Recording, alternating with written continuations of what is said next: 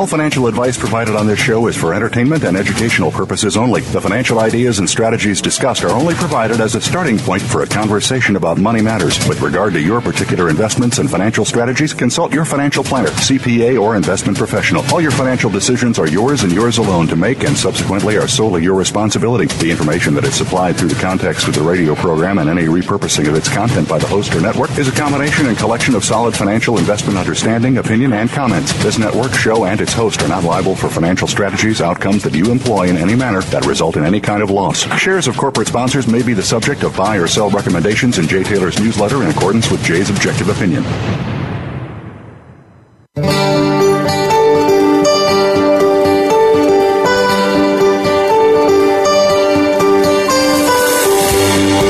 Welcome to Turning Hard Times into Good Times with your host, Jay Taylor. This hour will help investors fix issues and achieve personal gain. Now, here's your host, Jay Taylor. Welcome to Turning Hard Times into Good Times. I'm your host, Jay Taylor, and as I like to remind you each and every week, I'm also the author of a newsletter called Jay Taylor's Gold, Energy, and Tech Stocks, and my partner, Chen Lin, publishes a newsletter called What is Chen Buying, What is Chen Selling? And with regard to Chen's newsletter, you do need to put your name on a waiting list. Go to miningstocks.com, put your name on a waiting list, and there is a growing number of people who are signing up now on that waiting list. So don't waste any time. Go there right away. Put your name on that waiting list, because up to a certain number of subscribers will be accepted in order of their registering on the website at miningstocks.com. So go to miningstocks.com to sign up for Chen Lin. I should mention that my newsletter is available anytime. You do not need to sign up on a list for my letter. Again, go to miningstocks.com to sign up for my newsletter as well. I want to thank each of you for listening to this show.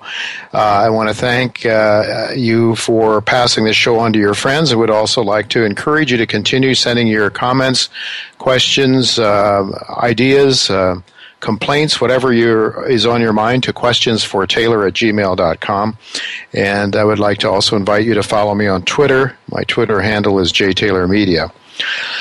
I want to thank our sponsors for making the show economically viable. Our sponsors for today's show are Avino Silver and Gold Mines, Columbus Gold Corp, Cornerstone Capital, and Wellgreen Platinum. I have now gone to just a single hour because, quite frankly, I just couldn't keep up with all the work. I couldn't do justice to my subscribers who are subscribing to Jay Taylor's Gold, Energy, and Tech Stocks because I just didn't. There just wasn't enough hours in the day to do everything. The second hour of the show took a lot of time and energy, and so I have passed on that. But I don't want to give up the excellent work of Daniel McAdams and David Jensen. They'll both be on this show from time to time, but I do want to pass along some of the ideas that they have on a regular basis as well. With respect to Daniel McAdams, I would encourage you to go to the Ron Paul Institute for Peace and Prosperity, the Ron Paul Institute for Peace and Prosperity, where Daniel continues to write lots of other great articles there in terms of helping you understand what is really going on in our foreign policy as opposed to what the mainstream propaganda is telling you is going on. And just a testimony, for example, to the content that is up there on that website right now concerning what is going on in the Middle East. The Arab Spring was supposed to be such a wonderful thing, and certainly there were problems all throughout North Africa, no question about it. But then our non-government agencies went in there and set the match to the tinderbox, and away we went with one revolution after another, and all those established governments fell. Well, what has happened since then? Are we in better shape as a result of the Arab Spring? Hardly. If we look at Yemen, for example, the U.S. government just now announced that we're pulling out of our embassy out of Yemen because it's too dangerous to be there. Libya, same thing. We got involved there and overthrew Gaddafi, and now it's just sheer hell. We had to leave that country. We couldn't stay there. The New York Times just reported today that Egypt is now turning into a police state. Well, hurrah for Arab Spring. What a wonderful thing that has been. Since the U.S. non-government agencies lit the match in the Ukraine, much the same thing is happening there. There we're seeing all kinds of issues and difficulty. Certainly, those pro-Russian areas are a complete disaster, but so is the main Ukrainian economy as well. In fact, the Ukrainian currency has lost 50% of its value since our non-government agencies, organizations went in and again lit the match in a tinderbox and got the elected government of the Ukraine overthrown so that the United States could get in its preferred dictator. So now we have some really nasty people running the country, and the economy of the Ukraine is far worse than before. Another story that appears that Daniel just told me about when I spoke to him earlier today, there is an organization called Jandala, which was battling against Syria, and the United States and Israel supported Jandala, and now Jandala just today has said that they are now supporting ISIS. So it just seems to me one thing after another, the more we get involved in the Middle East, and this is the content that you can pick up on the Ron Paul Institute for Peace and Prosperity. You won't get it in the mainstream. Our government is not talking about its problems. It's not talking about the things it does wrong. It spins everything to make you think they're doing everything right, and that clearly is not the case, unless what you have in mind is some sort of a global revolution of some sort and to upset the existing order. Also, I think one of the things we need to really keep our eyes on, and David Jensen talks about this more than Daniel, but this is the decline of the U.S. dollar. Very interesting. Two of our main trading partners and sort of our closest allies, Australia and Canada, have just signed agreements with China to use renminbi, or to use their own respective currencies in trading one with another, and no longer the U.S. dollar. And this is something that's been going on.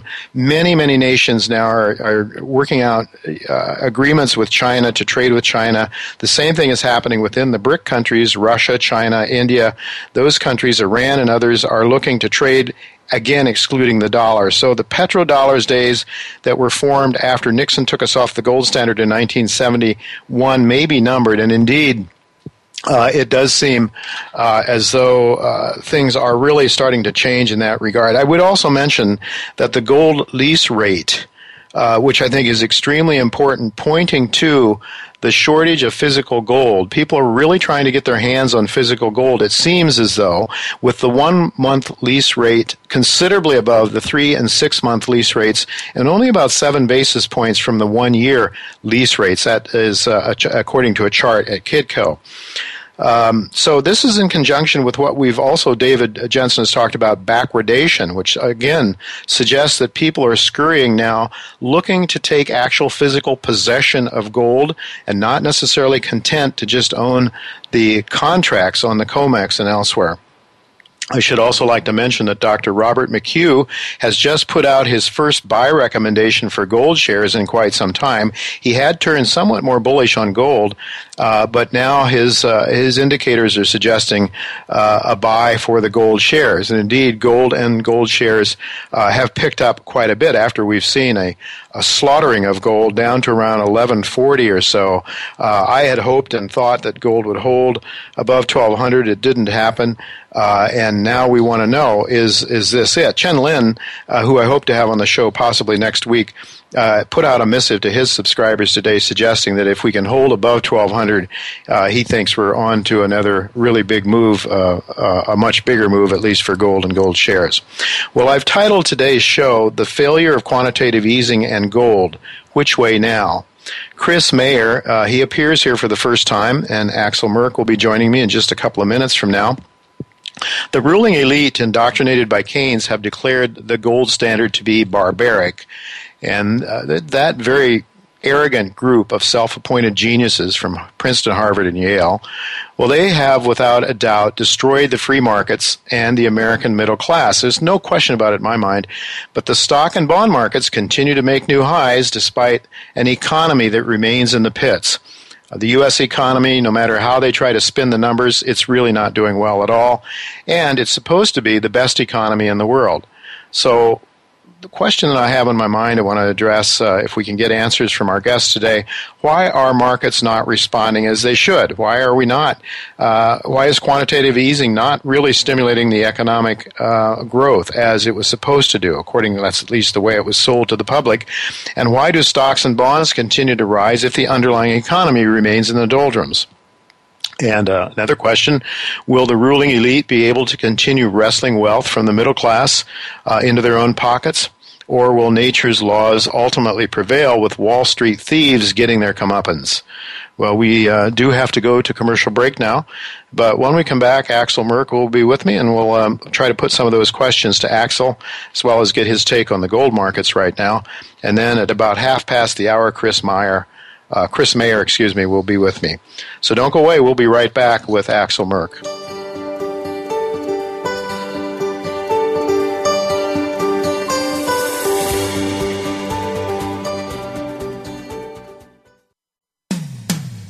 When it comes to business, you'll find the experts here. Voice America Business Network. Production of platinum and palladium is heavily concentrated in South Africa and Russia. Rising costs, labor strife, and ever more challenging underground mining conditions have led to serious and ongoing supply deficits. New sources of PGMs from stable regions are needed to meet the increasing global demand. Wellgreen Platinum's PGM nickel project in Canada's Yukon hosts one of the world's largest concentrations of platinum, palladium, and nickel. Excellent management, favorable jurisdiction, strong supply and demand fundamentals, and near-term catalysts. Visit wellgreenplatinum.com to learn more. Avino Silver and Gold Mines is a low-cost, high-grade producer with 27 years of operating experience. In 2012, Avino resumed production at its historic Avino property and plans to be a multi-million-ounce silver producer in 3 years. Avino is debt-free, well-funded, and has Sprott as its largest shareholder. Avino recently listed on the NYSE Amex exchange, trading as ASM. Visit Avino online at www.avino.com. That's AVINO.com. Voice America Business Network, the bottom line in business.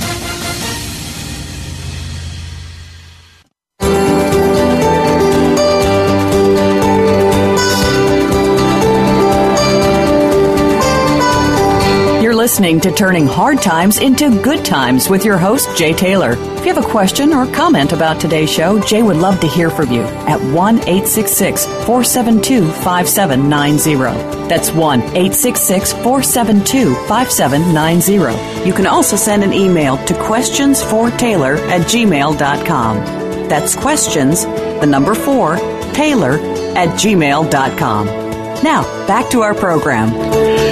Welcome back to Turning Hard Times into Good Times. I'm your host, Jay Taylor. I'm really pleased to have with me once again Axel Merk. He's the president and CIO of Merk Investments, manager of the Merk Funds, which he founded in Switzerland way back in 1994, and then moved to California thereafter. Welcome, Axel. It's good to have you with me again. Good to have you. Good to be with you. I'm as Californian as it gets these days. Even my accent is almost Californian. No, not quite. Not quite. You can't take, and I wouldn't want you to lose your Swiss accent, Axel, because I think that makes you charming, and also I think makes you distinct.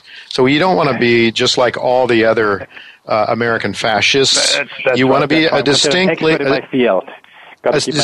unique, a distinct, unique human being, which you are, and we thank God for that. So, your new fund, the Ounce, OUNZ is a symbol. It's a very unique ETF in which you not only buy gold, but you can take possession of it. How is that going? Oh, very nicely. I mean, other gold ETFs have been losing gold, and we've been gaining gold, and so that's obviously very nice to see. It's a gold ETF. It trades like the other gold ETFs, with a key difference that investors can take delivery of their gold. They can take delivery of the London bars, or if they choose to do so, when they take delivery, they can have it converted into coins. And by the way, taking delivery in itself is not a taxable event. You're just taking delivery of what you already own underneath. So if you have shares that are appreciated, like to take possession of the physical, you can do so. With the other ETFs, you'd have to sell them, potentially pay taxes, and then only sell gold with the proceeds. No. So it's quite a difference and a very unique product, and I want to thank you for putting that together. Taking possession is something that seems to be more popular now. I mean, I'm guessing, and I want to get your comments on what we're seeing. The lease rates for gold. I was just mentioning it. I looked at Kitco, and the 1-month lease rate is distinctly higher than the 3-month and 6-month lease rates, and only about 7 basis points away from the 1-year lease rate. Do you make anything of that? Well, sure. I mean, the short-term go-for rates are negative, and that means, yes, some supply is tight. And obviously, I mean, you've discussed it many times, there's a disconnect between the paper and the physical market, and some people say it's conspiracy. I think that conspiracy, if it is one, happens in every single market. It's just in gold. We point it out all the time. When gold goes up for 12 years in a row, as it did, well, sure enough, some people take out leverage. And so the deleveraging, as it unfolds, will then provide a disconnect between the physical demand and the folks that need to sell out. And so this is unfortunately how markets work. They tend to be irrational longer than people stay solvent, and the gold market is no different. Investing is supposed to be frustrating from that point of view. Yeah, if it was easy, everybody would be rich, and obviously that can't be the case. But so where are we going to see a second year in a row with a lower gold price, or do you think we can see a positive number before the year is over? Well, that's a good question. Of course, we don't try to have a crystal ball for the short term. Yes. What I do know, I can tell you why we buy gold and why we put this product together in the first place. Well, we put it together because people were wondering how we hold our gold in the past, and then we did a search, and this is what we came up with. We decided we need our own product. But more importantly, what people I don't think realize is that real interest rates are actually significant negative. Yes. Interest rates minus inflation, if you believe the CPI, if it's not more inflation than that. In fact, if we have a very hawkish Federal Reserve, at the end of 2015, some of the most hawkish views say a federal funds rate would be at 175. That means we would still have negative real interest rates, at least in our assessments. And if you do a long-term projection, if you go out 10 years, I don't think we can afford positive real interest rates. The worst thing that can happen to the globe is to have good economic growth, because then we would have bond prices fall, and financing our deficit, in my view, is going to be extremely difficult. We might pay $1 trillion more a year just to service our interest expense if we extrapolate from the numbers of the Congressional Budget Office and apply the historic cost we've been paying our interest. And of course, the Europeans have a similar issue, and the Japanese do just as much. And that sort of environment, to me, is supportive for gold in the long run. Axel, what do you make of Japan coming in with an enormous stimulation right as the U.S. is announcing, the Fed is announcing the cessation of quantitative easing? Well, the Japanese are pretty much saying, let's move our assets abroad. They are more than doubling their allocation to foreign equities. They are also adding substantially the allocation of foreign bonds. They're basically moving their $1.2 trillion pension fund, move it abroad. They're debasing then the currency. In my view, it's not going to have a good ending for the currency, in the hope that at some point they can repatriate some of that at significantly better values. Having said that, of course, the Japanese population is aging. Over time, there will be net sellers of foreign stocks. And by the way, they've only announced this program. Stock prices in Japan have already gone up. So by the time they start buying those foreign stocks in the springtime, they'll already be elevated. So I would say Abenomics, in my view, is going to be a recipe to accelerate the demise of the yen. And it's not going to have a pretty ending, because Japan is much bigger than Cyprus is. Oh, yeah, I guess quite a bit bigger. Well, it seems to me a tragedy, really, in economic terms, if growth is a bad thing, if a growing economy, a booming economy is a bad thing because interest rates go up. I mean, it's a testimony, I think, to the really bad economic policies and monetary policies that have been engaged in. You mentioned the yen. I should just mention to our listeners that you also have several funds. You have 4 different funds, but I think at least one of those invests in currencies. Isn't that the case? Yes, we actually have 4 different currency funds. And just to close the loop on the one before, don't worry, I don't think interest rates are actually going to go up that high, at least not initially, because central banks are going to keep rates low. Because how can we possibly have high rates? So central banks will keep those rates low. Of course, something is going to give. It is going to be the currency. And yes, as you point out, we do manage currency funds. We have 2 strategies in a nutshell. If we have a better printing press than the rest of the world, and 2 strategies if you think they're currency wars, and you've got to be more tactical and be a step ahead of the game. The reason we have those, by the way, is because we think in this environment it's ever more difficult to diversify, because when the printing presses work, everything goes up in value, but where on earth do you hide when things turn the other way? And of course, gold is one way to do it. You can try to do it with currencies as well. You have some advantages and some disadvantages, but yep, that's the space we're in. Yeah. Well, I just have to ask you, a newsletter that came across my desk today was suggesting, and they showed a chart of the gold price going back to 1975, and it showed the parabolic rise from $35 to $850, and then we went into like a long 20-year bear market in gold.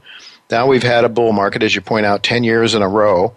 We've had a bull market. Gold has risen in price, and this chart is looking ominously like the chart did in the 1982-83 time frame. And they're raising the question: what if it's 1982 all over again? Do you think that's possible? Well, I think if we had Paul Volcker come into the Federal Reserve and institute his policies, we'd have a revolution. We simply cannot afford the sort of policies he put in place at the time, because we have so much more leverage in the economy. And in fact, one of the things that's been happening, every time the Fed is trying to do an exit, just go up a little bit, just to raise expectations of going up, let alone go to 20%. We have the stock market have a fit, and the reason that is the case is that we've based this recovery on asset price inflation, and as rates go up, asset prices have to go down. And the reason they have to go down, at least in our assessment, is that the one thing central banks have achieved is they have compressed risk premia, meaning that risky assets don't appear risky anymore, be that junk bonds, be that the stock market. And if we do have an exit at the Fed, well, risk premium have to expand. The VIX index, the volatility index of the S&P, should go up again, and everything else equal, stock prices should come down. And when you base a recovery on asset price inflation, that's very harmful. So we cannot have the policies we had in the early 80s, because the moment the Fed sneezes, the moment the Federal Reserve says we might have an exit, we have an unwinding of all this wonderful stimulus we've had, with all the bad for the economy that comes with it, and that's why they're having a fit whenever the market acts up just a little bit. Well, so then this thing can go on forever. We can keep printing money forever. We can keep creating money. As someone's pointed out, the Fed never runs out of money. It can always create more. Other banks can always create more. But the point is, we're not seeing growth in the real economy. You said the worst thing that could happen is we'd have growth in the real economy. But when does this sort of fantasy game, this paper game that's played with money created out of nothing, when does it come in? When does it intersect with reality? That is economic reality. When does this thing, how far can it go? When will it break down? Well, economic reality is already impacted. I mean, you used to think this is only money we're talking about, but monetary policy is driving the wealth distribution in the world. When you have ultra-low policies and you're hedge fund managers, you can deal with it. If you're a mom-and-pop saver, you can't, or you get hooked on credit and you fall through the cracks when you hit a crisis. And so the wealth gap is increasing to these policies. Real wages haven't gone anywhere because of the policies we've had. People get upset. Here they vote for a more populist politician. So you see the rise of the Occupy Wall Street movement and the Tea Party. In the Middle East, you have revolutions. In Japan, you have Abenomics. Well, what do you think is happening in Ukraine? They can't balance their books. That's their problem. That's the key problem that they have, and now they want money from the West rather than from the East. So it's already having an impact. Now, the currency side of things is just one element of it, but the one thing you can be sure of, policymakers throughout the world have in common, they never blame themselves. They blame minorities, they blame the wealthy, they blame foreigners, and so you can see less political stability, and at the same time, we kick the can down the road, and with that, we erode the purchasing power of currencies. This can take various twists and turns, and we can only hope it's going to play out peacefully. Well, we have had quite a, getting back to gold, we've had quite a correction here, I guess you would say. But I get your point, Axel. I understand why you believe that we're not going to see 1982 again in the gold markets, simply because things are a lot different than they were at that point in time. The United States, I think at that time, might have still been a net exporter or just had ceased being that. We had a much stronger still manufacturing economy to a much greater extent than we have now. We were producing things other than bombs that we could export around the world. So you recently, though, spoke. Go ahead. You had a thought? Yeah. Yes, well, the biggest threat to gold, which is basically a brick that doesn't pay any interest, is positive real interest rates. So if you tell me we're going to have an extended period of positive real interest rates, then we have a threat to the price of gold. I just don't see that. In the U.S., it's the first time in history that both consumers and the government have, in my view, too much debt. Foreigners own that debt, so we have an incentive to debase the value of the debt. It's not in the interest of the government in the U.S., in Europe, or Japan to keep that value high of their currency. And so that is why I'm saying we're not going to have a repeat of the early 80s. Mm-hmm. Well, you recently I think you had met up with Alan Greenspan, and he had some things to say about gold. And he's not telling most people that he talks to about this, but as I understand it, Mr. Greenspan is quite bullish on gold. Well, he said a bunch of things. One of the things said that you can not have a gold standard in a welfare state, and it's up to you to decide whether we're a welfare state or not, but we've certainly increased our entitlement obligations. He was then specifically asked about where the price of gold will be, and he kind of fudged it and says, I don't want to do a short-term forecast. And then he said, well, in 5 years he thinks that it will be higher. How much? He said measurably. So obviously that doesn't tell you too much, but in his speech or in his Q&A, he kind of piled in on things. He said the Fed's balance sheet is a pile of tinder, that's a quote, that hasn't been lit, and inflation will eventually have to rise. And so, again, kind of we're lucky that we don't have economic growth, because if we do have economic growth, we have a boatload of challenges. And then a few days later, Greenspan said that he thinks there has to be turmoil as the Fed has an exit. He was asked whether he would use the word crisis, and he kind of grinned and he said he'd rather use the word turmoil. Yeah, well, yeah, I guess. And you can't see a crisis, you can't see a bubble until after it's burst anyway, he says. So, and he says you can only have if you want to pop a bubble, you can only do it if you want to risk a severe recession, and he was never willing to do that. So at least he's frank about that. Well, at least his follower, his predecessor, certainly did pop one. Yes. And it was a doozy, and I don't think he meant to, but it happened in any event. So I think beyond a government's control, we could always have the risk of a credit implosion again, couldn't we, Axel? Well, certainly. I mean, we've driven this economy to more credit-driven society, and that's precisely why it is so difficult to raise rates. That we're just putting things to a halt if we start raising interest rates, and that's going to be the tough one. Now, clearly, some other things might be boosting economic growth, but ultimately, the debt hasn't gone away. Currently, government debt has the current deficits are a little bit lower, but the pile is just piling up on the entitlements, and we are just better at pushing the can down the road than others are, but ultimately we have as much an interest to debase the value of our debt as the Japanese do. We have just a couple of minutes left, Axel, but with your Swiss background, I do have to ask you about the Swiss Gold Initiative. We talked to Ron Paul on this show a week or two ago about that, and another guest, a Swiss citizen as well. But tell our listeners, what is this Swiss Gold referendum that's coming up? What is it about? What are the main points? Well, I mean, strictly speaking, the key points is that on November 30th, the Swiss will be voting that, and if it passes the vote, that the Swiss National Bank may never sell any gold again, must repatriate all its gold to Switzerland, and must hold at least 20% of its gold in 20% of its reserves in gold, and these are kind of in combination. So whenever the price of gold were to dip, they might have to buy additional gold, and they could never sell it again. And basically, the Swiss people, I mean, the background to this is that the Swiss National Bank has printed as a percentage of its balance sheet almost as money as the Fed or the Bank of England, and people are upset. They're upset that the currency is pegged to the euro, or at least has this one-sided peg to the euro, and so they're saying you've got to do something about it. The government is pushing back and saying it reduces our flexibility, and the proponents say, well, that's kind of the point, right? I mean, you shouldn't be doing that with our savings. And at this stage, the odds of that initiative passing are fairly low, unfortunately. At least that's my assessment after having listened to some of the debates in Switzerland. But at the same time, it's a wonderful point of discussion to raise that awareness, and I hope other countries are raising similar issues so that one can have these debates. Well, I think some other countries are, not necessarily countries that are all that positive towards the United States, but, Russia and China and some people like that.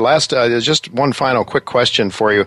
Last Friday, I think it was, after gold took a nice run higher, the boys on Fast Money on CNBC were talking about Russia possibly backing the ruble with gold, and one of the men, one of the panel members there said if Russia backs its ruble with gold, it will have the strongest currency in the world.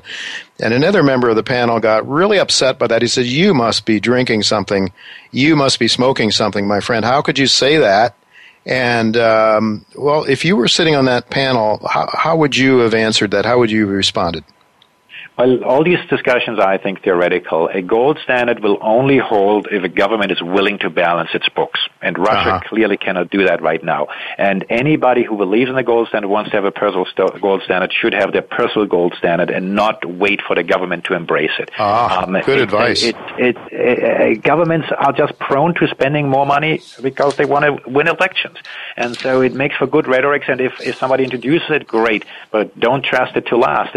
Most countries or all countries have given it up again that ever had it. And that doesn't mean it's a't thing, but it means that these promises that are made are usually not kept. Yeah, discipline, and people don't like that too much. We're really out of time, Axel. It goes so fast, but I want to mention MERKinvestments.com. Merk, M-E-R-K, investments.com is the place to go to follow Axel's work. And I guess you send out a missive people can sign up for, right, Axel? Sure, we got a free newsletter. I'm on Twitter. Follow me on Twitter. And yes, have a look at our funds and look at our gold ETF. Very good. Very good advice. And I must say that I have purchased shares of that ETF, OUNZ. It's where I keep my that part of my investment portfolio in gold. Again, the uniqueness about that is that you can actually take the physical possession of that gold, and it very, very closely mirrors the price of gold as well. So it's you buy 1,000 shares of ounce, and you've got 100 ounces, 10 ounces of gold, I guess it is. Thank you very much, Axel, for being with us again. It's really great talking to you. I look forward to doing it again sometime in the near future. My pleasure. Folks, that's all the time we have for now, but don't go away. Christopher Mayer is coming with, he's going to be with me in just a minute. He's from Agora Financial, and he has an enviable track record in the investment arena, so I think you're going to want to hear what he has to say. Don't go away. We'll be right back with Christopher Mayer.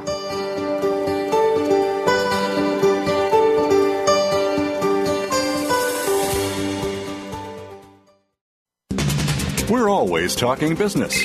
Talk to an expert. Call now, toll free, 866-472-5790. That's 866-472-5790. Voice America Business Network. Cornerstone Capital Resources is a prospect generator focused on joint venturing its highly prospective gold, silver, and copper projects in Ecuador and Chile. At its Cascabel joint venture in Ecuador, funded by partner Sol Gold PLC, Hole 5 of an ongoing drilling program intersected over 1,300 meters, grading over 0.6% copper and over 0.5 gram per ton gold. Cornerstone retains a 15% interest, financed through to completion of a bankable feasibility study. Symbol CGP on the TSXV and CTNXF on the OTC. Voice America Business Network, the bottom line in business.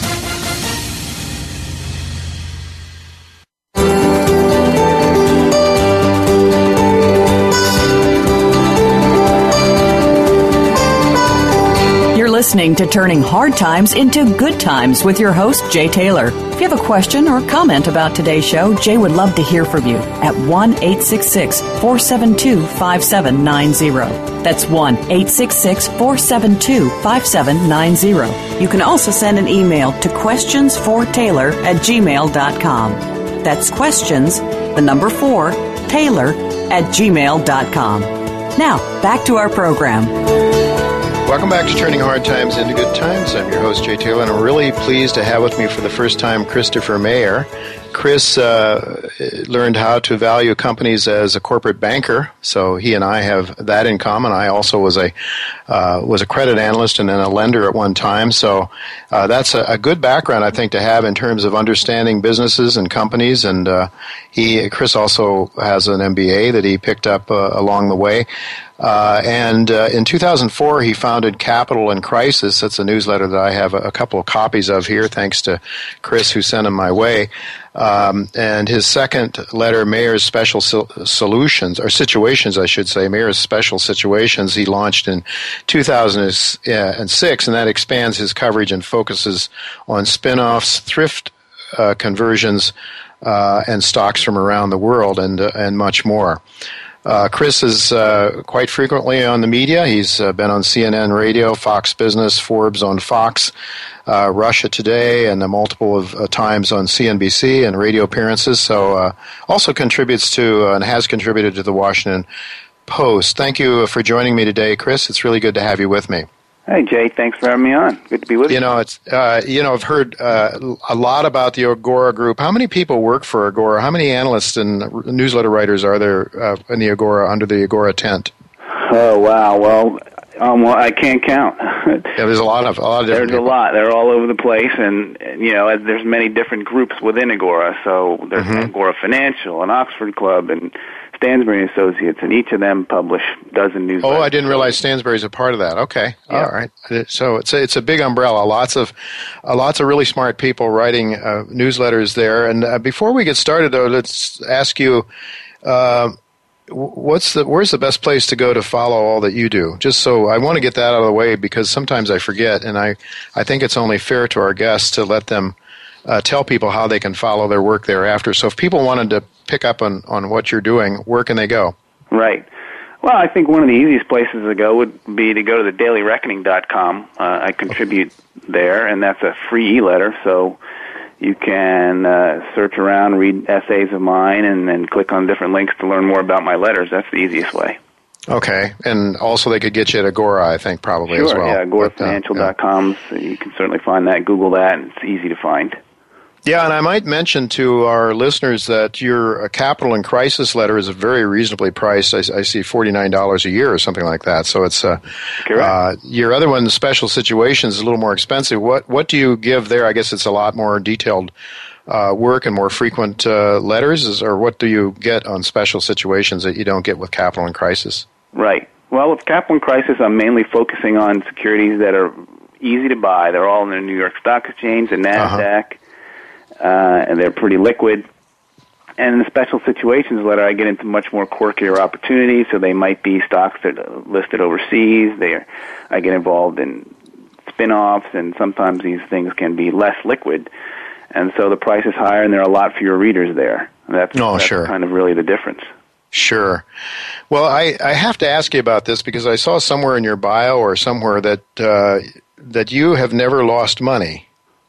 Is that correct, or was I smoking something funny with it? No, I've never lost money as a corporate banker. You mentioned earlier that I was in corporate banking, and I also started out as a credit analyst, and then I was a corporate lender for about a decade.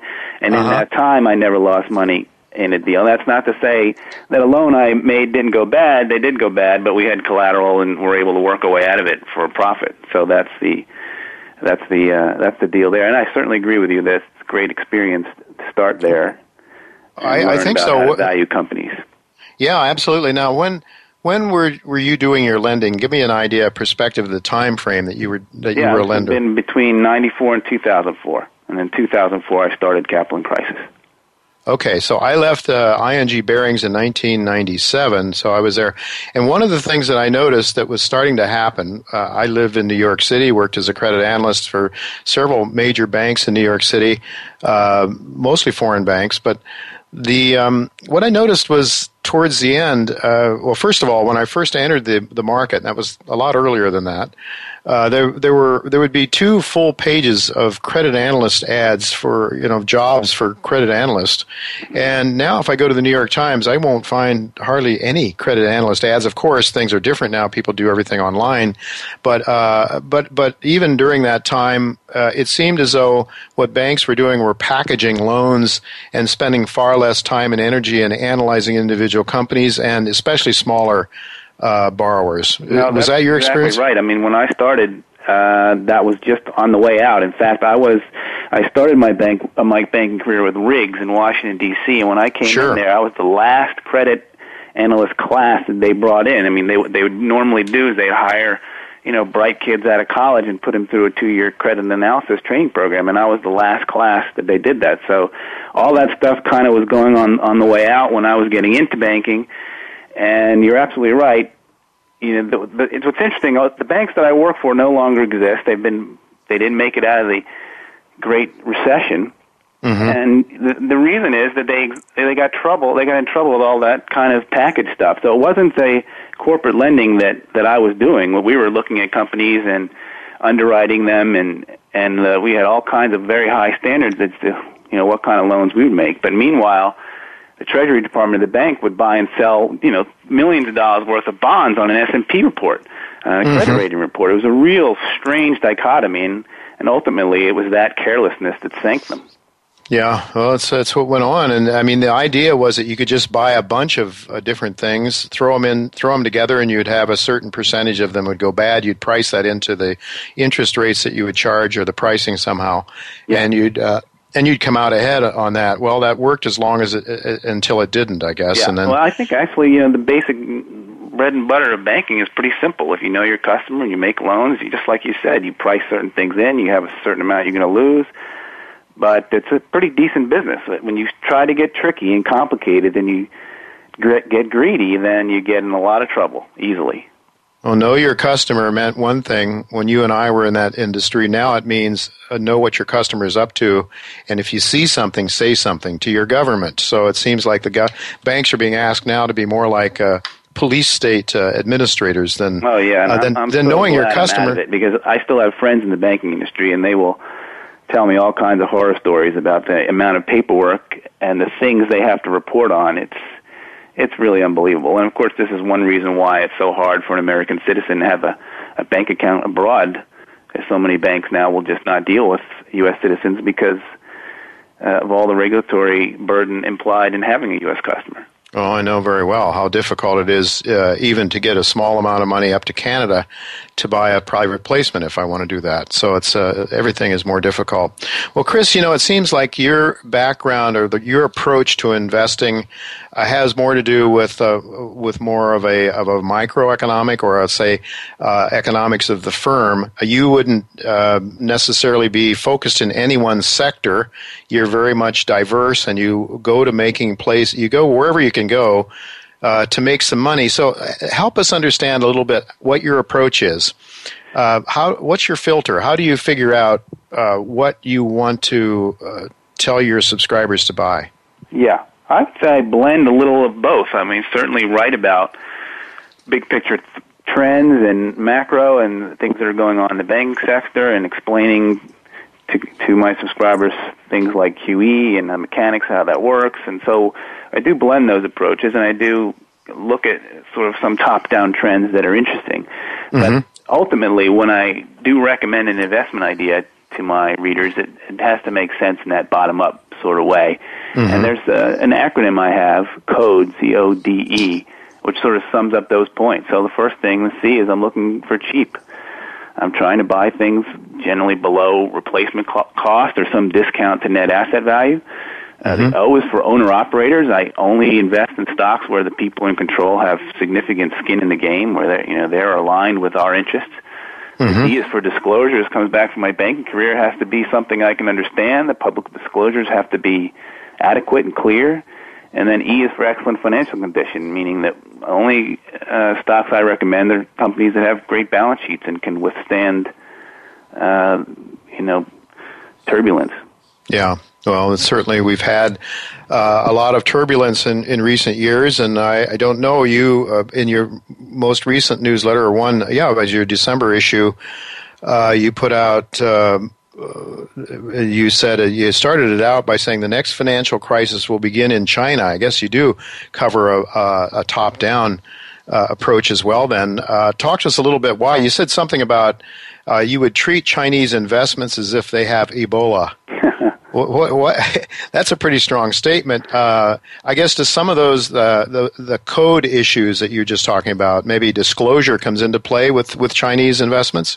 Yeah, disclosure would be the big problem. And I should say, I've been writing a newsletter for now almost 11 years, and, my opinions shift and change. So, again, this is one of those things where early on I was pretty bullish on China. We actually had some Chinese investments and did well on some of them. In fact, I think there was only one where I lost money, and that was the one that scared me enough to get me out of the rest, and it was over a disclosure issue. It was an issue where we had a bank that, we had a company that had a big name auditor and went public on the New York Stock Exchange. It wasn't one of these reverse mergers.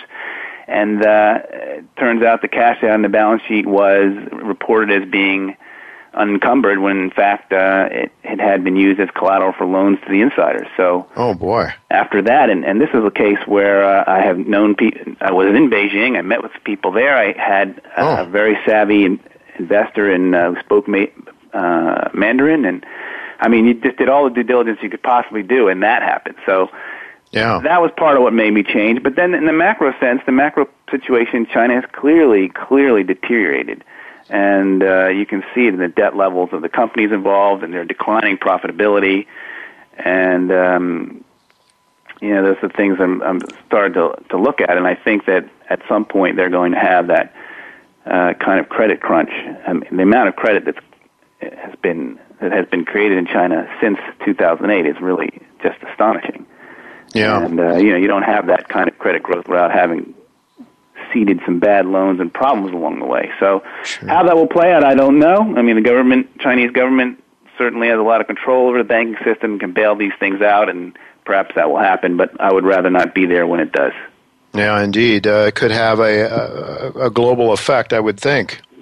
Yeah, well, that's the other thing. Is what the more important question is what's the ripple effect of having a Chinese credit crunch. I mean, they're such a large consumer of commodities that's the one I think of initially, is that their demand for things like iron ore and copper would fall. Yeah, we would think so.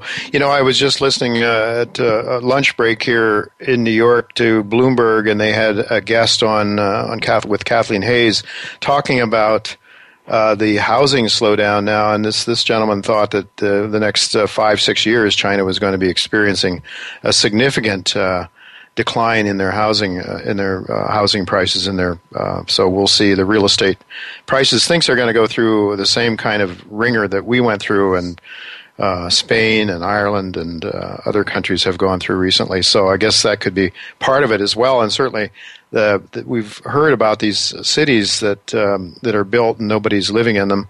They certainly consumed an awful lot of copper and iron and all kinds of other things that drove prices up and allowed people to make a lot of money. But now if it goes in the other direction, certainly we're seeing a lot of weaknesses in oil and other things now. But I have to ask you, one video that I saw you did on the internet has to do with quantitative easing and why we're not getting any inflation. And, the old idea was, and a lot of my gold bug friends are absolutely convinced that we're going to have hyperinflation with quantitative easing pumping trillions of dollars into the banking system.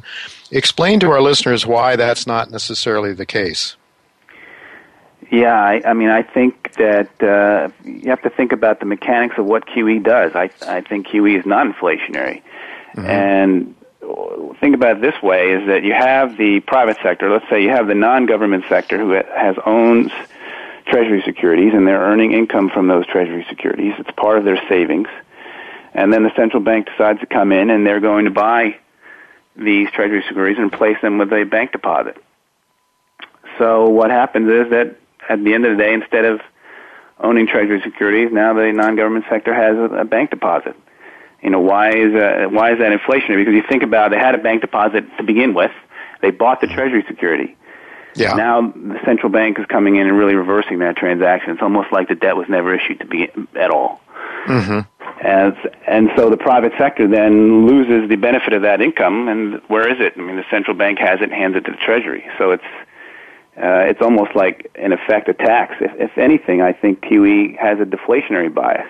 Oh. The other thing to point out is people say that there builds up all these excess reserves and somehow that's going to be inflationary. Well, I mean, the people who say that don't understand reserve accounting, because the banks do not lend out reserves. Those reserves are bank assets, and they're held at the central bank, and they get their 25 basis points for putting it there. But it's not like that money leaks out in any sense, because the banking system can lend just as much as it could before it had those excess reserves as it does now. The excess reserves are independent of banking system's ability to make loans. So I think what we really see now is we see a dearth of qualified borrowers and willing lenders. That's what would get the next big inflation cycle moving, is you have that, and then you starting to see the money circulate a little more, start to see some asset prices increases and that kind of thing. But otherwise, I don't see us experiencing any exceptionally high level of inflation other than just the inflation we've generally become accustomed to. Yeah, we were seeing certainly purchasing power of the middle class is being decimated. Maybe that's too strong a word, but certainly in decline. We're seeing a redistribution of wealth to a smaller number of people at the top that are in the equity markets and elsewhere. No question. That's the thing. What QE really did was it gave the people at the top of the pyramid a bit of a handout, because they were able to benefit from the kind of asset boom. And the other thing about QE is that there's not really any specific mechanism where you would say, okay, well, QE is going to drive stock prices higher. It seems to me almost psychological if people believe that that's the case. And it sort of gets to what I think is one of the defining features of our market since the crisis is this belief that central banks just kind of make the markets jump, when they want to. And at some point, I think that belief will be tested, and people will realize that, the stock market can still be cut in half, even if they're quantitative easing. Well, we certainly saw the equity markets respond on around October 15th when one of the Federal Reserve officials suggested that maybe we wouldn't stop QE. And then, of course, the Fed announced that it was stopping QE. But immediately right then, the Bank of Japan came in with a tremendous amount of new stimulus, and the equity market, though, seemed to like it. So it does seem to be having an effect on the equity markets, but it isn't getting into the real economy. That seems to be my read of it. That's exactly right. I would agree with that 100%. It seems to be something that makes the equity markets jump. And whether that's right or wrong, we'll see. I again think that that's more of a psychological thing than any real connection between the two. But if people believe sunspots make the market goes up, then that's what's going to drive the market, at least for a while. Yeah. But I think the point you made about it not leaking into or not affecting the real economy is also right. I mean, that's why we've had such a sluggish recovery, and that's why when you talk to most people, their feeling is the economy is not particularly good, even though the stock market's at all-time highs. Yeah, there's a disconnect there. It doesn't make sense. It should be the stock market is being driven. Of course, equity profits are going up to a great extent, to a certain extent at least, because of share buybacks and various other schemes, I suppose. Yeah, I mean, I think the stock market doesn't necessarily have to dance with the economy. And in fact, if you look back, there's all kinds of studies I've seen when you look at compare the highest GDP growth countries with the lowest GDP growth countries. The best performing equity markets actually happen to occur with the lower growing GDP countries rather than the high growth countries. So, I mean, there's all kinds of reasons why that might be. I mean, it might be pricing, right? I mean, equities, the return you get from equities depends on the price you pay. That's part of it. But part of it also is that you can have good profits and you can have a healthy corporate sector that doesn't necessarily mean you have a great looking economy. I remember, too, and you probably remember this too, I think it was a couple of years ago, where Greece had one of the best performing stock markets in the world. Yeah, that's right. Meanwhile, the economy was contracting 25%. So yeah. So what should we do? What should policy do? Should our policy makers letting interest rates rise?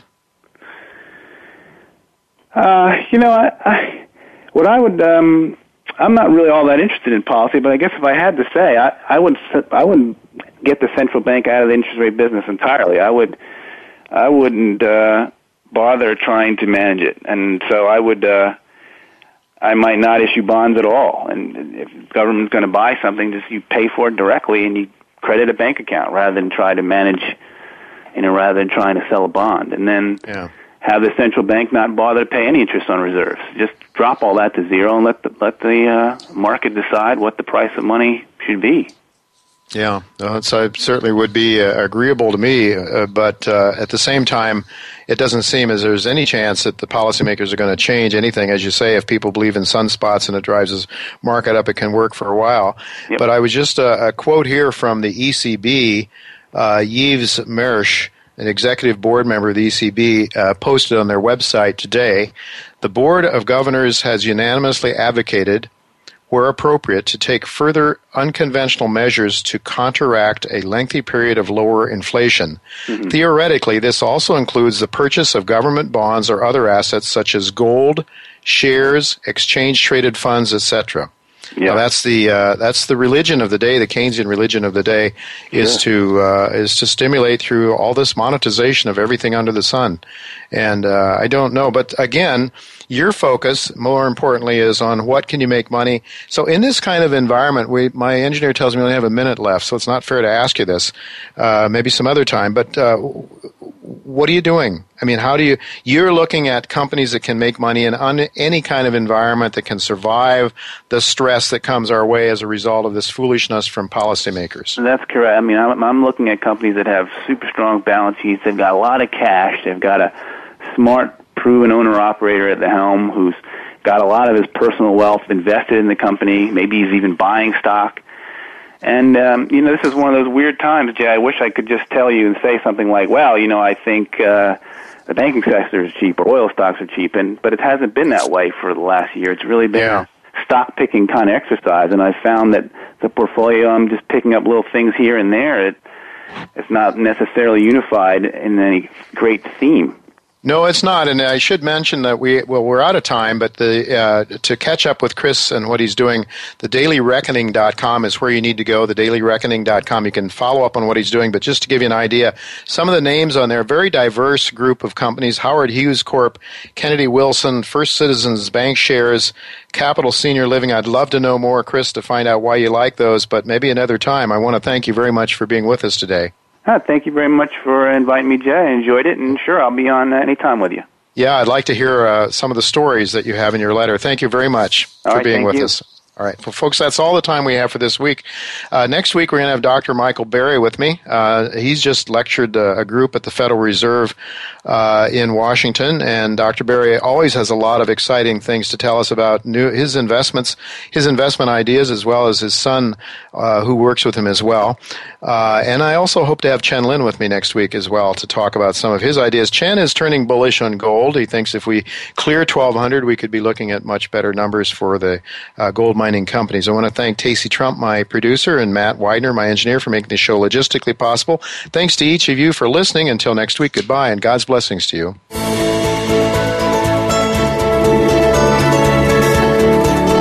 Thank you again for listening to Turning Hard Times into Good Times with Jay Taylor. Please join us again next Tuesday at noon Pacific Time, 3 p.m. Eastern Time on the Voice America Business Channel.